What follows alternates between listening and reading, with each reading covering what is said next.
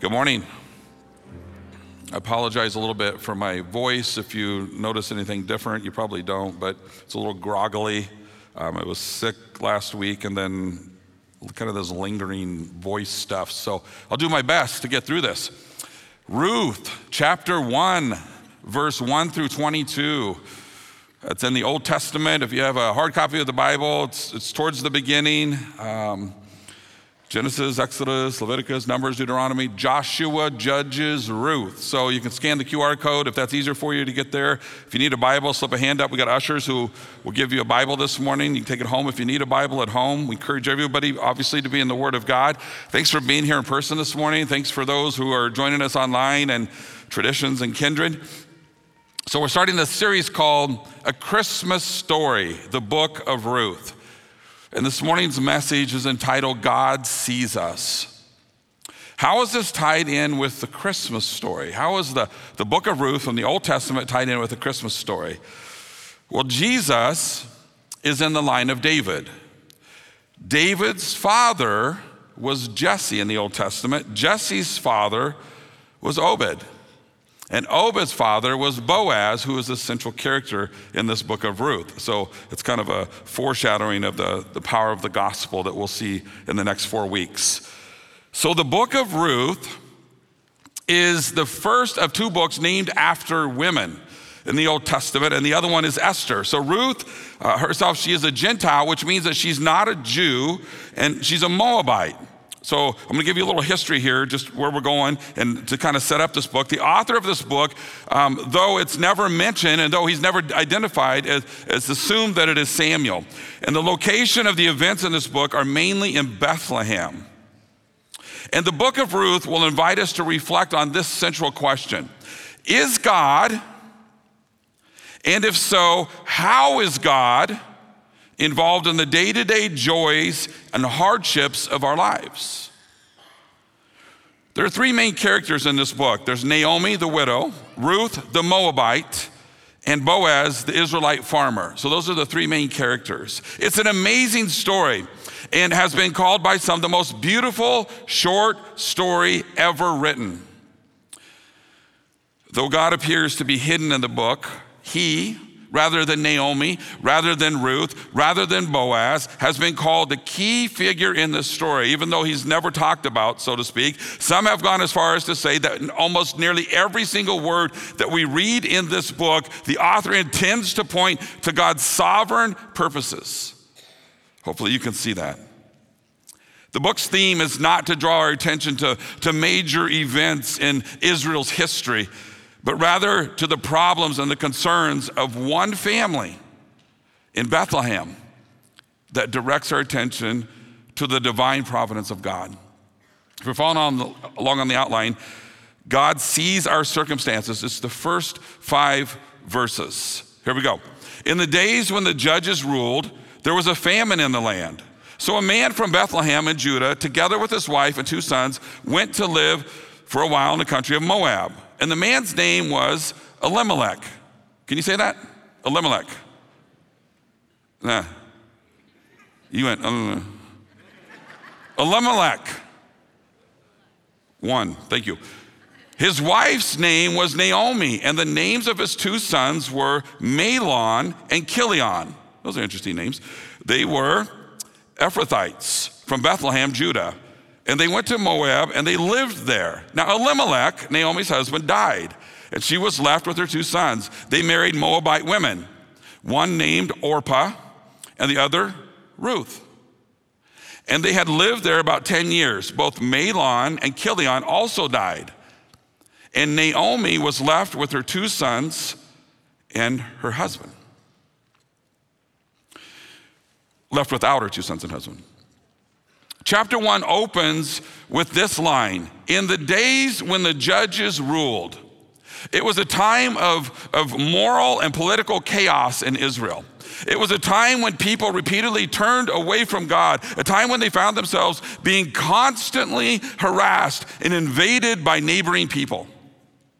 The most popular phrase in the book of Judges is this: in those days, there was no king in Israel, and everyone did what was right in their own eyes. You've probably heard that phrase.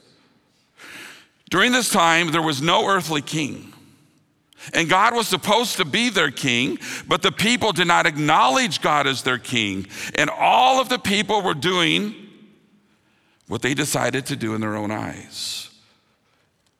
It was a time of reckless morality. If you were sent to Bethlehem in those days as a reporter, at first glance, what you might immediately take note of, or what you might put in your notes, is that people's depravity was on full display. You didn't have to go very far. You didn't have to look very far to see sin on full display.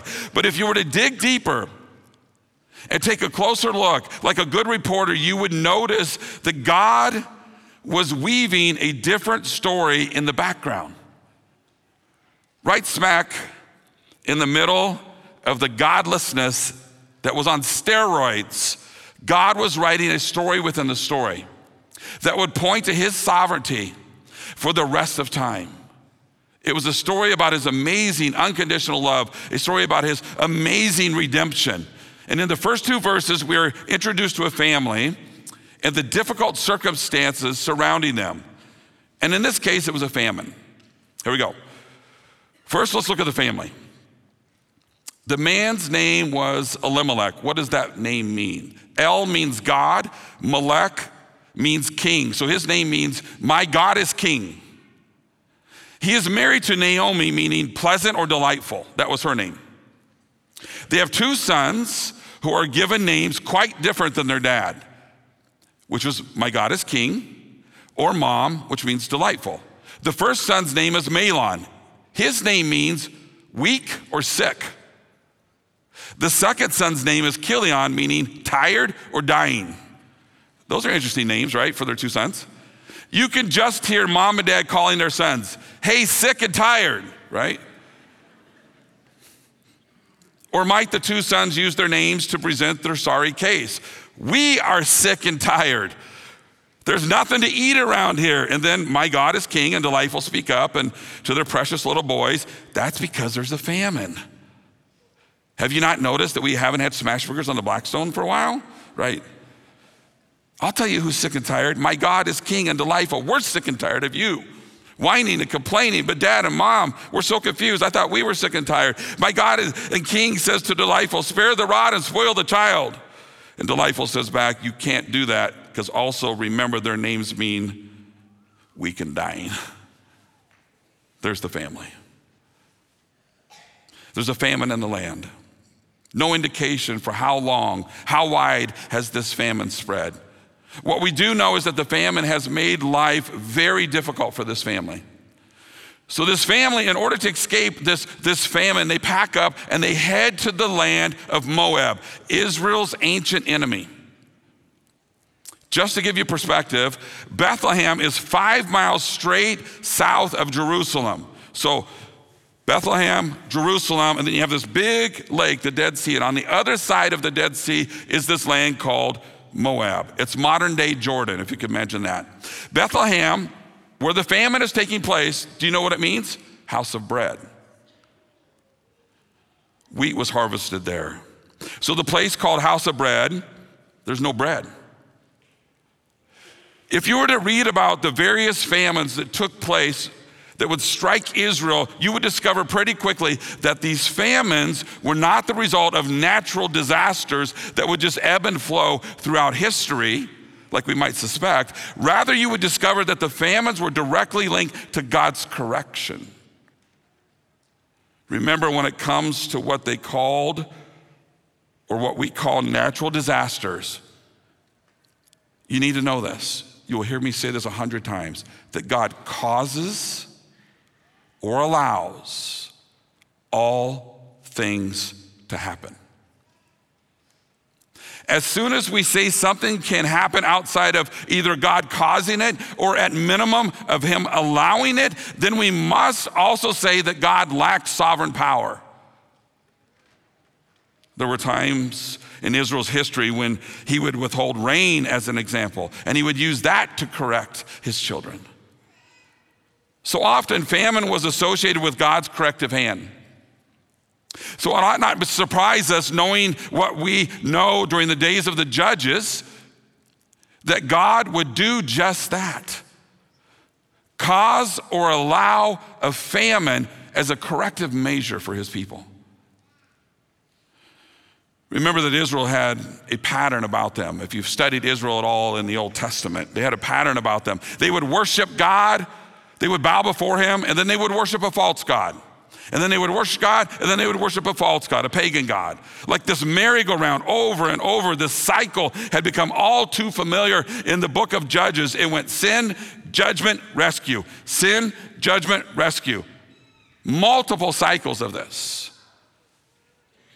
Israel had this pattern or this cycle of good kings and bad kings.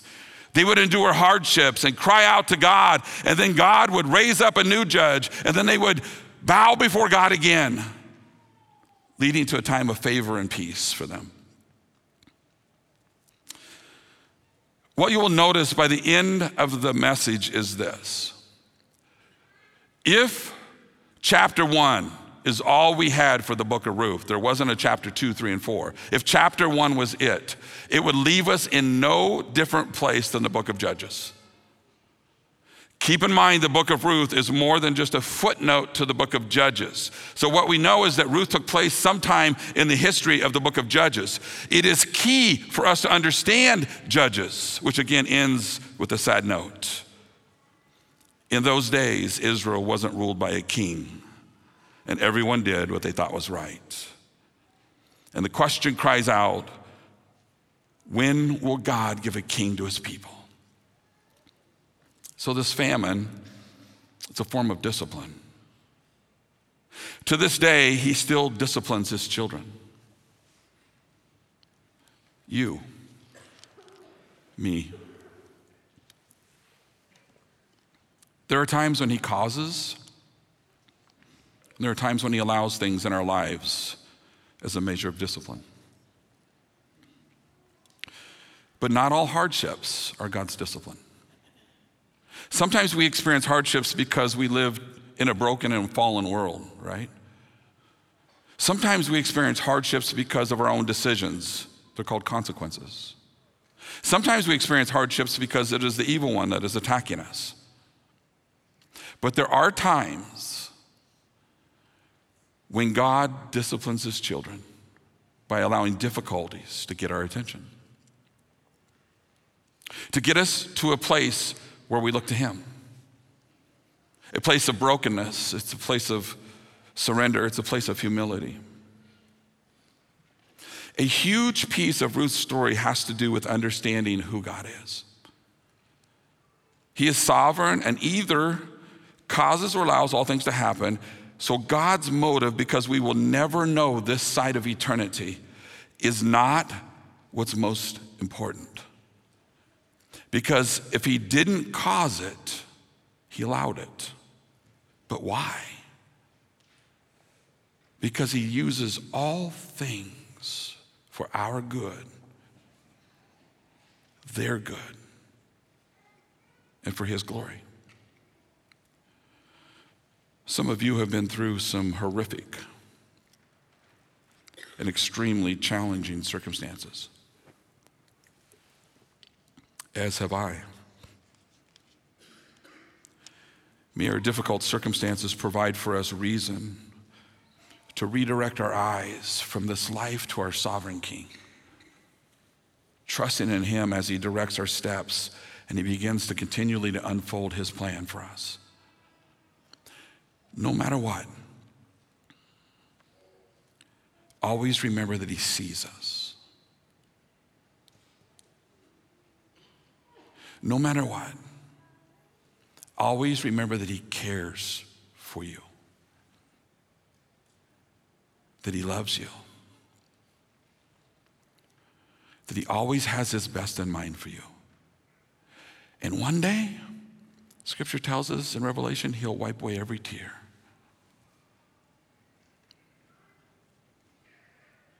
And we'll find rest for all eternity in his presence. In the book of Ruth, there's a severe famine happening, and this family leaves Bethlehem, and they head to Moab for 10 years. Once they're there, the two boys, sick and tired, married 2 Moabite women. One is named Orpah. Her name means fawn. And the other is Ruth. Her name means friendship. So sick and tired, marry fawn and friendship. But dad dies. And so the 2 sons live up to their names, right? Do you remember the other part of their name? Weak and dying. And they also pass. So now there's 3 people left: Naomi, Orpah, and Ruth. Secondly, God sees our dilemma. Look at verse 6 as we keep going. When Naomi heard in Moab that the Lord had come to the aid of his people by providing food for them, she and her daughters-in-law prepared to return home from there. So Naomi catches wind that the famine is over in Bethlehem. This is 10 years later. Now keep in mind, the 2 daughter-in-laws were Moabite women, right? Remember, they went there, the 2 sons married these 2 Moabite women. The Moabites were children of incest. You might remember the story of Sodom and Gomorrah. Lot and his family were the only righteous family that were found in Sodom and Gomorrah. And because of their faithfulness to God, he sends an angel who escorts them out of the city. And when he destroyed Sodom and Gomorrah, but remember, as they were leaving, you remember what Lot's wife did? If you remember the story at all, she looked back to the city, and she turned into a pillar of salt. In those days, a woman who was without a husband, like Naomi is now, and childless because both of her sons have died, would tend to suffer. Because in those days, women depended on men to provide for them. And here's why that's important. It is thought by some that when the daughters of Lot, as they were leaving the cities, remember, mom turns into a pillar of salt. They turn and look and they see that Sodom and Gomorrah no longer exists. They begin to question, where are we going to get our husbands?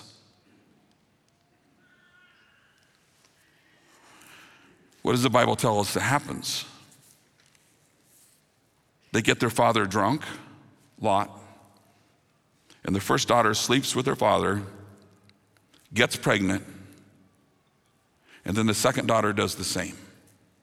The first daughter gives birth to a son named Ben-Ammi, and his descendants become the Ammonites. The other son, born from the other daughter, is Moab, whose descendants are the Moabites.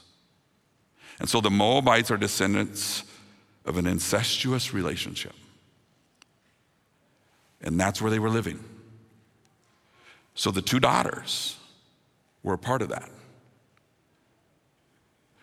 And so the background helps us to see how God takes a bad heritage and unfortunate circumstances and redeems life, which eventually becomes a part of a much bigger story. So far, we have a family, dad, mom, 2 sons. Famine takes place. They move to Moab. The 2 sons marry 2 Moabite girls. Dad and the 2 sons die, leaving Naomi, Orpah, and Ruth. The Moabites were so far from God. No fault of their own, but because they were descendants of Lot and his daughter's incestual relationship. When we know and understand just how unreachable and tainted the background of a person is, or a group of people, the redemption is so much more amazing. Verse 7. With her 2 daughters-in-law, she left the place where she had been living and set out on the road that would take them back to the land of Judah, back to Bethlehem. So all 3 of them head out. We're going back. The famine's over. Then Naomi stops them, knowing that they are Moabites, and they're heading back to a place where historically they have not been ever welcomed. And she says this, verse 8, "Go back, each of you, to your mother's home. May the Lord show you kindness as you have shown kindness to your dead husbands and to me. May the Lord grant that each of you will find rest in the home of another husband." Then she kissed them goodbye, and they wept aloud and said to each other and to her, "We will go back with you to your people." You are better off here than to go with me. The two daughters raised their voices and insisted that they go with Naomi to her hometown. And Naomi responds, verses 11 through 13. But Naomi said, return home, my daughters. Why would you come with me? Am I going to have more sons who could become your husbands? Return home, my daughters. I am too old to have another husband. Even if I thought there was still hope for me, even if I had a husband tonight and gave birth to 2 sons, would you wait until they grew up? Would you remain unmarried for them? No, my daughters. It is more bitter for me than you, because the Lord's hand has turned against me. She was saying, look, if you think you're coming with me and I'm gonna remarry and I'm gonna have some new sons and you're gonna marry them, it's not gonna happen. Stay here. She says to them, it grieves me for your sake that the hand of the Lord is against me. She says, it is more bitter for me. The word bitter is key because, as we'll see, bitter marks Naomi's life. Eventually, we will see that she even wants to be renamed because of the bitterness in her soul. She has found herself in a very difficult, a very dark place in life. She was suffering from a famine, moved to a far-off country, and while she's there, she loses her husband and both sons. She's in a very, very difficult season of life, and she deserves our compassion. But we're beginning to pick up on her resolve as she looks around at life. She's looking around at life. And her conclusion is this: God is against me. Her attitude in many ways shouldn't surprise us. Probably none of us here are exempt from that. None of us here are probably exempt from ever thinking that, man, when I look at life, is God against me? But many people land there when they attempt to reconcile life and God's goodness. They can't fathom that a good and a loving God would allow that to happen. He must be against me. If you are finding yourself in a place in life that is difficult, can I caution you to not run too quickly to a place of thinking that God is out to get you? God is never out to get you. He's out to grow you, but not to get you. I pray that what we'll see over the next 4 weeks in Ruth's life will be a great reminder for all of us that God is faithful. Verse 14, at this they wept aloud. Then Orpah kissed her mother-in-law goodbye, but Ruth clung to her. I once heard an illustration of the difference between kissers and cleavers. Some will kiss you and then turn their back on you, and others will cleave to you. Judas was a kisser. Some people would kiss you and then leave you. They're not loyal to you. They're not a true friend. They're playing you. But Ruth clung to Naomi. Orpah leaves and starts her own talk show, becomes a billionaire. All kidding aside, did you know that Oprah was named after Orpah? On her birth certificate, it says Orpah, but everybody kept mispronouncing it and calling her Oprah. That's how she got her name. Google it. Not now. Verse 15. Look, said Naomi, your sister-in-law is going back to her people and her gods. Go back with her. Why are you still here? Go with your sister. Go back and do what she does. Number 3, God sees our heart. Verse 16 and 17 as we keep going. But Ruth replied, don't urge me to leave you or to turn back from you. Where you go, I will go. Where you stay, I will stay. Your people will be my people. Your God will be my God. Where you die, I will die, and there I will be buried. May the Lord deal with me, be it ever so severely, if even death separates you and me.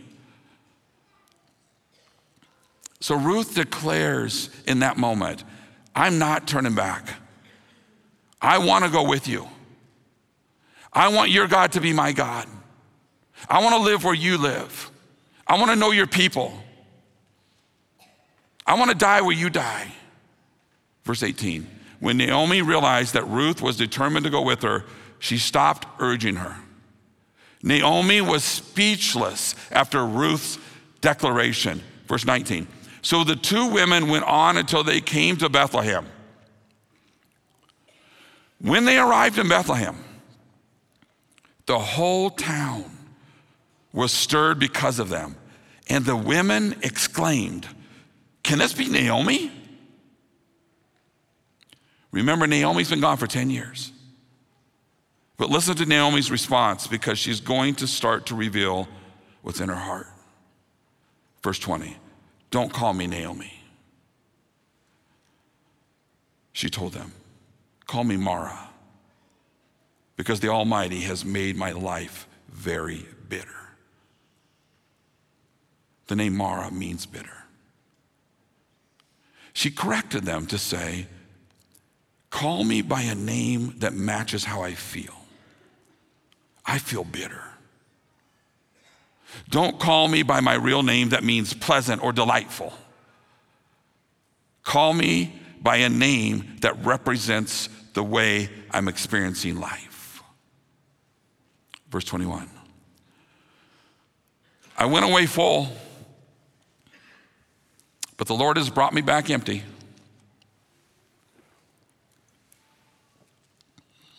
Why call me Naomi? The Lord has afflicted me. The Almighty has brought misfortune upon me. So Naomi returned from Moab, accompanied by Ruth the Moabite, her daughter-in-law, arriving in Bethlehem as the barley harvest was beginning. I left here full. I return home empty. What is she saying? I am bitter. The Lord has made my life bitter. God has afflicted me, brought misery to my life. Interestingly, verse 21 is flipped on its head. Could it read? The Lord sent me out full, and I return empty. It's revealing, and it introduces this. Naomi is revealing that she believes in the sovereignty of God, but only as it relates to difficult things in her life. Let's read it again. I went out full, self-reliance. No need to point to God's sovereign hand. But the Lord has brought me back empty. I left full of self, and I returned bitter because of God. I left, and God did this. When bad things happen, many people point to God. And when good things happen, many people like to point to self. The fact that God is sovereign essentially means that he has power, wisdom, and authority to do anything he chooses within his creation at any time. He is consistently himself, meaning he never ceases being who he is. He always loves us, both during the times it feels like it and the times when it doesn't. He is always just. He always has our good in mind. All this to say that our experiences are never an indicator of God's sovereign purposes. When things in this life are easy and pleasant, God is sovereign. When things in this life are hard and they're very difficult, God is sovereign. Because we always want good things to happen and never bad things. It's easy for us to take credit for the good and blame God for the bad. But Naomi's theology is getting exposed. But again, let's show compassion. She's had a horrific season in her life. No husband, no sons, no home, no food, no money, no hope. Bitterness is not far removed from loss. She's blaming God. She cannot see anything good. It's okay to be honest with God. God can take it. It's okay to be honest. It's okay to express your heart, to reveal your pain, to acknowledge your bitterness, to share your disappointment when you feel crushed, when you feel hopeless. Where are you, God? Do you hear me? It's okay. We have mistakenly believed that there's safety in our ability to try to control everything. The truth is, there's nothing that we can ultimately control. We have zero control over what happens during this life. The only thing we have control over is how we respond to it. As someone once said, my response is my responsibility. We have a choice. We can say, I am mad at God. God did this. He's brought misery into my life. He made me bitter. This is his fault. Or we can offer this kind of a prayer, which is the one thing.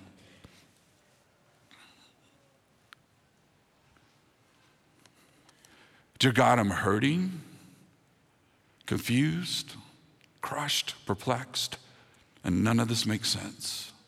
I don't understand it, nor do I get it. But through it all, I want you to know that I trust you. You are my God, my King. Your ways are higher than mine. You love me and have your best in mind for me. If you choose not to allow me to understand this pain on this side of heaven, I still will trust you. Either way, please sustain me on this journey and help me to keep my eyes fixed on you. Amen.